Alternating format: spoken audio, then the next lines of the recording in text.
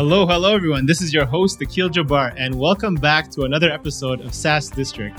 On today's episode, we'll be talking about how to perfect the onboarding process for improving the customer experience and reducing churn.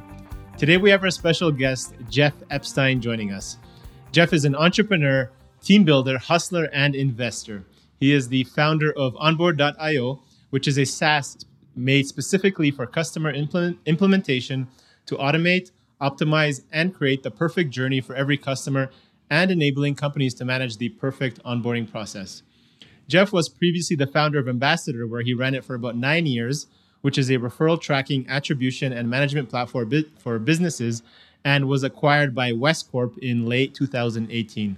He is a lifelong entrepreneur, a 2011 NYC Techstar graduate, and is described as one of those rare founders you only read about in books because his unmatchable drive to succeed. So thank you for joining us, Jeff. Glad you're here with us today. Thanks, Akil. Yeah, great to be here. I appreciate you having me on. Yeah, no worries. So prior to launching Onboard, before getting into that, I want to hear a little bit about your story about Ambassador. I know you built that yourself and you grew it over 9 years, and then it was acquired by Westcorp in 2018. Can you share your experience of exiting that business and looking back now? Do you feel it was the right decision to sell at that time? Yeah, it was a really long journey. I was a solo founder for sure. I definitely had a lot of help along the way. But back in 2010, when I started Ambassador, 2009 actually, there wasn't a lot of content out there about startups, and so I learned a lot of things and did a lot of things the wrong way. There were no, obviously, podcasts didn't even exist, I don't think, back then. So much more you can learn online, which is a lot better. So that journey was interesting. Learned a lot, and for I think for me and from a business perspective, the timing I think worked out really well. We were at an inflection point in the company where we really needed to make a big move, and it was there were some options on the table, whether it was take a big round of financing or find a strategic partner, and we went down and sort of parallel paths, worked on both of those things at the same time. And we found that, partnering with Wes was a really great opportunity for both, the employees and the shareholders. And that's something you don't always find. And so lots of people have grown and learned a ton over the past couple of years, working at Wes, which is now Entrado, and obviously Ambassador is still, doing well. And thankfully, every single person had a great job and a great opportunity and a lot of incentives to perform well. So that was exciting for us. And I would do it again. It doesn't go the way you always think, and you learn, again, like everything else, you learn by seeing it happen and by doing it. And so I'd have a couple different questions maybe next time, but generally speaking, I've been happy with how things have gone and happy with the opportunity that everyone has gotten as well.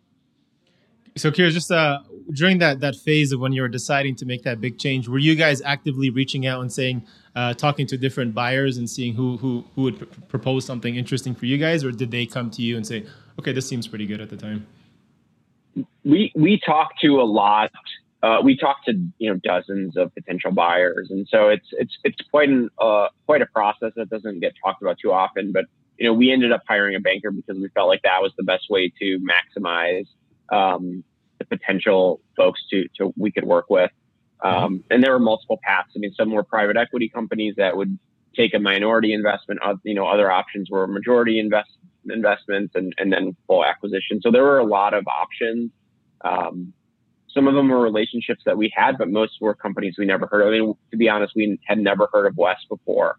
Some of the companies are obviously the big tech companies that you have heard of. So it was an ordeal. I certainly recommend going through a process like that, because there's just a whole world of things you're not thinking about. And so for me, those were things that were new, and we wouldn't have the resources to do it ourselves. Makes sense. So you would suggest, if based on the situation you were at, hiring a banker obviously helped you get a good transaction on the table. Yeah, I mean, even just from a pure negotiation perspective as well. I mean, it's a very emotional process, and it's really hard to remove yourself. It's just like buying a house, right? Like it's really hard to sell your own house, maybe because you're really emotionally tied to it, and there's a lot of things that you don't want to hear, but maybe true, or vice versa, right? And so that for us it was nice that I didn't have to directly interface with the buyers. I mean, I did in a lot of ways, but not in terms of like pure negotiation, which was nice. Makes sense. Cool. So thanks for sharing that. Kind of diving into kind of the onboarding process, which we want to talk about today. So I think from what you're understanding, there's a direct impact on user churn, which I believe you say is the number one factor of our product if the customer onboarding experience isn't great. What are the most common areas that you see where SaaS owners could drastically improve their onboarding process, and how do we start to look at that internally to start improving it? Yeah, and first thing I'd like to say is it's one of the things that we learned at Ambassador, and we're taking that and applying it to onboard, is that the onboarding function of most companies tends to be both the unsung heroes of the organization, but also I think really underutilized and unfortunately neglected in a lot of cases. And companies need to be more proactive and spend more time thinking about the onboarding process internally for their own teams. But even more importantly is how does it affect the customer experience? Because the customer experience has already started, probably through the sales process.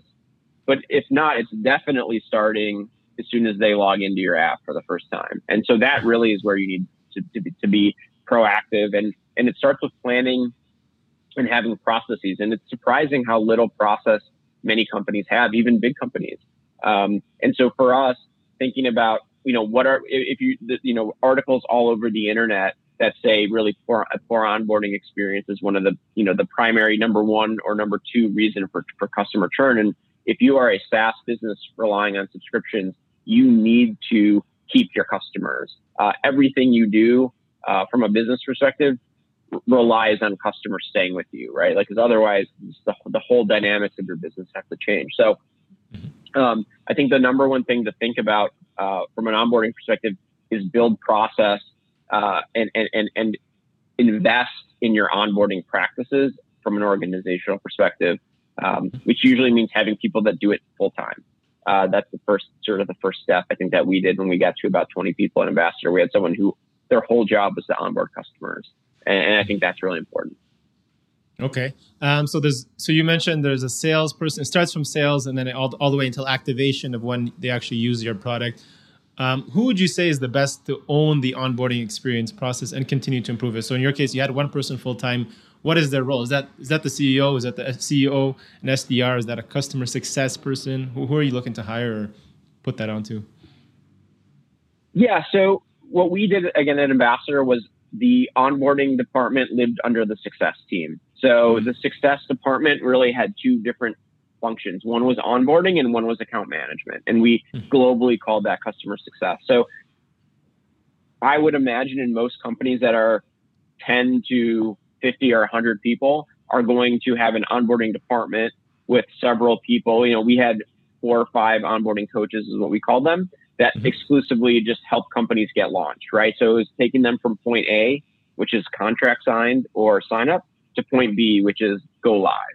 And so those are the types of that's where that again, I feel pretty strongly that department should live in the customer success world.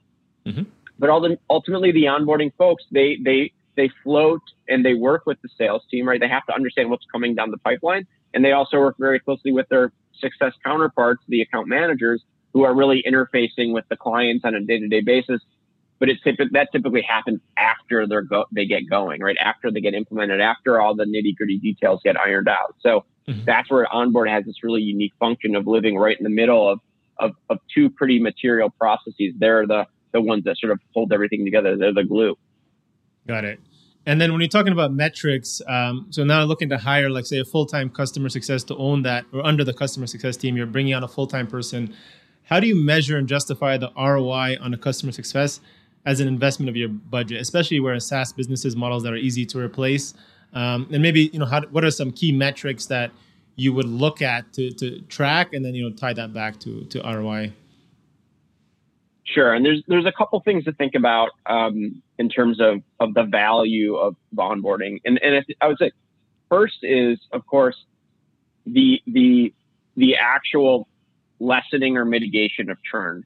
So if for example, you have only one person doing onboarding and you have a cohort and you see your churn, and then you have 2 or 3 people doing onboarding and you see your churn, is there a difference, right? What is the delta? And that delta is real dollars. That's the most obvious. And remember that that churn sort of cascades infinitely, right? So for every dollar you lose, you're never getting that dollar back in the future. Whereas every dollar you keep, it keeps stacking up and growing on itself. So with subscriptions, if you can lower your churn by a 0.5 percentage point, it could be tens of thousands, if not millions of dollars a year for many sort of mid-sized businesses. So that's the most important metric, but there are more. So I think some other obvious ones are, many companies don't get paid until the customer launches. So time to launch is a KPI. Literally is how quickly do you get paid, which is also really important from a cash flow perspective. And then alternatively, if they don't launch, maybe you don't get paid. So there is actually a very specific direct tie to revenue there. So all of those are KPIs. Days to launch is something that we thought about. So how quickly can we get customers to using the product the way it's intended to? That's really important. And then there's also the customer satisfaction. I mean, again, there's some sort of agreement in place where they're ideally going to continue working with you down the road. How do they feel about this part of your business? How do they feel about this part of your process? That should be trending up as you dedicate more people to doing it well. And so those are some of the KPIs that we would think about for sure. How many companies are also moving forward versus like stalled or something like that, very like a macro metric. Would you use NPS score as well in there? Would you build that into the process? Yeah, I mean, NPS makes sense. I mean, again, it doesn't have to be NPS, so to speak. I think some sort of customer satisfaction, whatever your baseline. I mean, again, it's more about trending up and to the right from a baseline perspective, not necessarily the type of metric. I think if it's days to launch, obviously you want it to be less days. If it's NPS, you want NPS to go up. But yeah, I think any of those work. Getting feedback is obviously very important part of the process as well. Cool. So we talked to a lot of entrepreneurs that make the choice to provide maybe a lot more customization in their onboarding experience, which is obviously less scalable, let's say, or it just takes a lot more time to onboard versus more of like a turnkey solution, because they feel that maybe they provide more value to their clients by spending more time with them. But from a business perspective, which do you believe is the right way? Should you be personalizing that onboarding experience? Yeah, yes, you should. And here's the reason why. There are some applications that you can use that are really, really simple or really lightweight, and you can get up and running quickly, right? And that's like a more general, global, easy to onboard yourself, like maybe like Zoom, right? Like everyone can just kind of onboard themselves.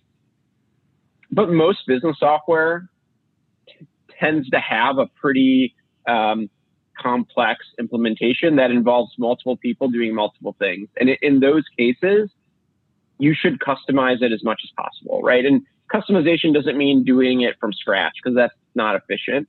Customization in our world, in my opinion, is, and what we're doing in Onboard, is creating a template that can be customized for the use case quickly, right? So one of the things we're doing is creating customized checklists in a most automated way, because at Ambassador, when we did this, even though we had templates and we knew the requirements, it still took a couple hours to sort of pick and choose the things that needed to be done. And so with Onboard, that'll happen in a matter of seconds, right? Or a matter of minutes. And those are the types of savings that over the course of dozens of customers saves you days of work, right? And just makes you more efficient, allows you to do more as an onboarding coach or an implementation coach, and ultimately as to scale your team more. So I certainly think customization is important.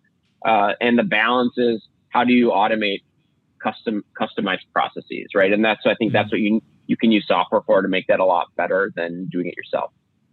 And if you already have the process and maybe you have that checklist already internally, is there any tips or suggestions or any additions you'd think that people should add on that checklist to make the onboarding experience, let's say, get that wow factor for the client? Yeah, I mean, so it comes down to a few things. One is certainly being proactive. Providing that custom experience quickly is important. something that we found is that dealing with customers through email creates a lot of challenges. If you're managing 10 or 15 customers implementation, and then someone saying, I don't get this, that's really hard to understand. What's the context for what they're asking? So, thinking about how do you contextualize questions and comments? How do you make the process smooth instead of going back and forth multiple times, right? So I think those are some of the things that we think about in terms of being more proactive and creating a better experience from the beginning. It's a little bit different for every company based on what actually needs to get done. But I think ultimately putting everything in one place and allowing them to see all the things that need to be done, all the tasks and assignments and the due dates, that allows for everyone to be on the same page, which is ultimately actually a lot harder than it seems. It's hard to do it internally, let alone between two organizations with lots of different rules and experiences and cultures. So that's something that you want to streamline as much as possible. Makes sense. Is there any? Can you share any, let's say, the top SaaS companies that you think have the best onboarding experience? Say maybe the top 3 or 5 for our audience to check out and learn from, and why you like them.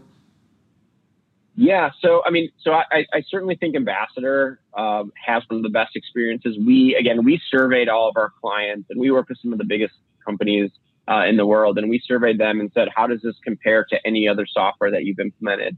And we gave them a bunch of options ranging from this is the best experience we've ever had to this is the worst we've ever had. And I think it was like 95% of the time it was this is one of the best or this is the best onboarding experience. And so the way that we did that was we really worked backwards and created this very personalized, obviously touch, but it was through processes and through a lot of personalization and of course attention to detail. And that involved, we weren't using software, and that was sort of one of the big problems. We used a couple, third-party solutions, but the reason why we came up with Onboard was because we didn't feel like there was any software made for us. And so that's really the big difference is you can buy a project management software, you can buy a chat software or a messaging software, what have you, but nothing really encompasses the entire onboarding experience the way that it should be done, in our opinion. And so that's what Onboard, .io is doing. And so we're pretty pumped to do that. So it's hard for me to say any other companies, to be honest. We generally thought onboarding was pretty rough. And even for us, and I'm trying to think of like companies that we onboarded, but most of them I wouldn't recommend. We always talked about in the sales process, lots of companies ask, and they should ask salespeople, what does an onboarding process? What does the onboarding process look like? Mm-hmm. And if can the sales rep actually explain that process in like a minute or 2 minutes? And you'd be surprised by how often they just kicked it and said, oh yeah, it's like pretty easy, or it's only going to take a couple weeks, but they couldn't explain the process. I can almost guarantee you that it will take several weeks or months or months, so that's something that we found was quite apparent was we always asked that question, and it was surprising how few sales reps could answer it in a meaningful way, which usually means that they're sort of trying to, giving you the runaround a little bit, unfortunately. And so that was where we really, thought about that and, wanted to make a change. So it does actually start from the salesperson as well, right? Because you don't want them over promising, under delivering, because that does affect everybody in the end, right? So I think you have to start from that end as well, right? So, yeah. Exactly. And it's an organizational, it's really an organizational and cultural intent, right? A principle almost, as we call it, or like a value, right? So you have to intentionally think about the end user when you're doing onboarding. And if you don't, if you just say, hey, these are the steps, and we don't care if it's an engineer or a marketer or a lawyer who are doing these, those people read things very differently and they interact with things differently. So you really have to be intentional about crafting an experience that works for the person who's intended to do it. And so for us, it was multiple people. It was marketers, but it was engineers, but it was also compliance because we were dealing with big enterprise companies. And so like the language and the context needed to be appropriate for those parties. And, I think we learned how to do that starting in the sales process and asking who else is involved. And that helped us create a better experience during the onboarding process. We knew those things. And, in many cases that helped us deliver a much better experience. But again, it was still really manual for us. And And the goal was, hey, how do we make this better? How do we, lower churn and, basically generate more revenue? So those are things that we were always thinking about. Makes sense. So for those in our audience, if you're looking to check it out, that's getambassador.com. So check out their onboarding experience. I'm actually going to check it out myself too, see what you guys have done. For those who have customer support, I think that's what most people think about when they're onboarding. Maybe some people and they have clients coming in at the beginning stages. For you, what's the difference between customer support and customer experience? And when do you need to consider having one or the other? Like, do you start off, if you're building your company, having customer success from day one, or does it start with support and then there's a certain threshold or point you want to hit and you say, okay, we need to bring on a customer success person? Yeah, and so the way that I think about customer support is customer support, in my view, is more of like a ticketing, more rote answers, right? Like, so you're solving an important part, you're helping your customer be more successful, but mostly you're not getting too deep in the process. You're really just answering basic questions, and it's really a ticketing system, right? Where I see the difference between customer support and, what we called customer success, but really a more proactive approach, is really the difference between being, proactive instead of taking in questions when they come, right? So like a customer support, again, typically reactive. Companies are throwing questions at you, customers are throwing questions at you, and you answer them when you can, right? And you close the ticket, et cetera. But customer success is really a proactive function where you're proactively making the customer more successful. And for us, there's two parts to that. One is getting them live, right? Because they won't be successful till they use it. And then once they're using it, how do they use it better? And that for us was account management. And those are people that are proactively checking in, saying, how are things going? What can we do better? What are you getting stuck on? Or what are the, how are you thinking about things differently? Or what are your new organizational goals? So we had those two functions that sat together, that worked together underneath the, same success team, but there were two very different roles. We had the implementation folks who were helping and they were a little bit more technical. And then you have the account managers who are kind of building the relationships more, still answering questions, but not only just tickets, right? They're more consultative. They're saying, we've seen these type of strategies work across several companies, some of them like you. Maybe if you try this, and this, you'll see more success. Or maybe if you don't do this, it may be easier, save you more time, things like that. So that's really the big difference for us, is the difference between proactive and reactive, and really sort of taking the bull by the horns and creating a department where you're, helping define successful outcomes opposed to just taking in what comes at you. And then the same thing, are you doing that from day one? Would you look to have both, or is there a certain stage where I can see it, customer success, I think probably is good to start from the beginning and have that proactive approach and built into your business from day one. But I mean, most people I think look to start with customer support, right? Yeah, I would say like the way that we're doing things, and even so we're doing this at Onboard right now, right? So when you're 10 people, you tend to have a lot of people doing a lot of things, right? Like you're a generalist. You have to solve lots of problems in lots of departments. And so, at Onboard, it will be myself and some of the co-founders doing success support, onboarding. We'll do all those things. As you start growing, and around like 20 people is where you start specializing, in my experience. So when you get to about 20 people, you stop doing 4 things and you do one thing, try to do one thing really well. And so I think, you start off just having a generalist support person and maybe, general salespeople, and they do the demos and they do the outreach and they do, everything in between. And success, maybe they do the customer calls. They also do the tickets and everything like that. So, when you get to about 20 folks, if you're growing your business, and, maybe you have more, you have a more complicated onboarding process with like some technical implementations, and there might need to be some more complex conversations that take place. That's where you start thinking about adding, an onboarding coach specifically, or a success team, multiple people, right? So for us, at Ambassador, the average contract value was, it was 5 figures, right? The average. So it was a significant amount of money. So, we knew that in order to charge those prices, we needed to deliver a sort of a white glove experience, right? Or a concierge service, so to speak. So those are the types of things where, we charge more, but we also had to put in more people and more face time, so to speak, in front of them. So again, I think generally speaking, if you're smaller, you'll just have support at generalists. But as you get bigger or as you charge a lot more, and I think either one of those things, you'll probably bifurcate your team and have more specialists doing both of those things separately. And just to add to that, so your ACV was a lot higher. You said, 5 figures. If it's, say, you're a $99 a month solution, and your ACV, whatever, is $1,000, $2,000, would you still look at that? Would you still consider having that, or is it not worth it?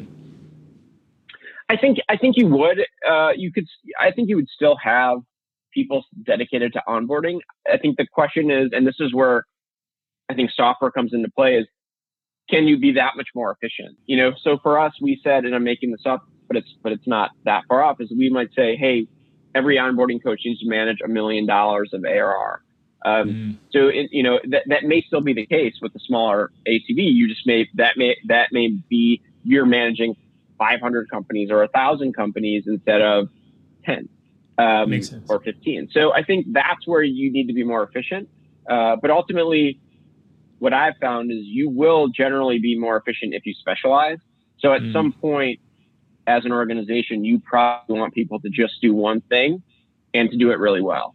And so, that's the case where, again, in our experience, that's where we bought software to make people better and faster, right? So again, that's what we're helping to do at Onboard, is we're providing that software to help you manage those things faster.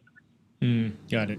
And do you have a tech stack that you recommend of tools that our audience can start using to implement for improving their own customer success or onboarding experience, or maybe what you guys use at Ambassador? Yeah. So the number one, so for onboarding specifically, the best tech stack is going to be Onboard. So definitely, if you're interested in, we're just getting launched in the next month or two. So if you're interested, certainly feel free to sign up. We're doing a beta test. We're looking for sort of a wide range of types of companies. And so if people are willing to commit to giving us good feedback and working with us directly, you'll get onboarding from the owners and founders of Onboard. So you'll get a super concierge experience at a price that won't be the price in a year from now.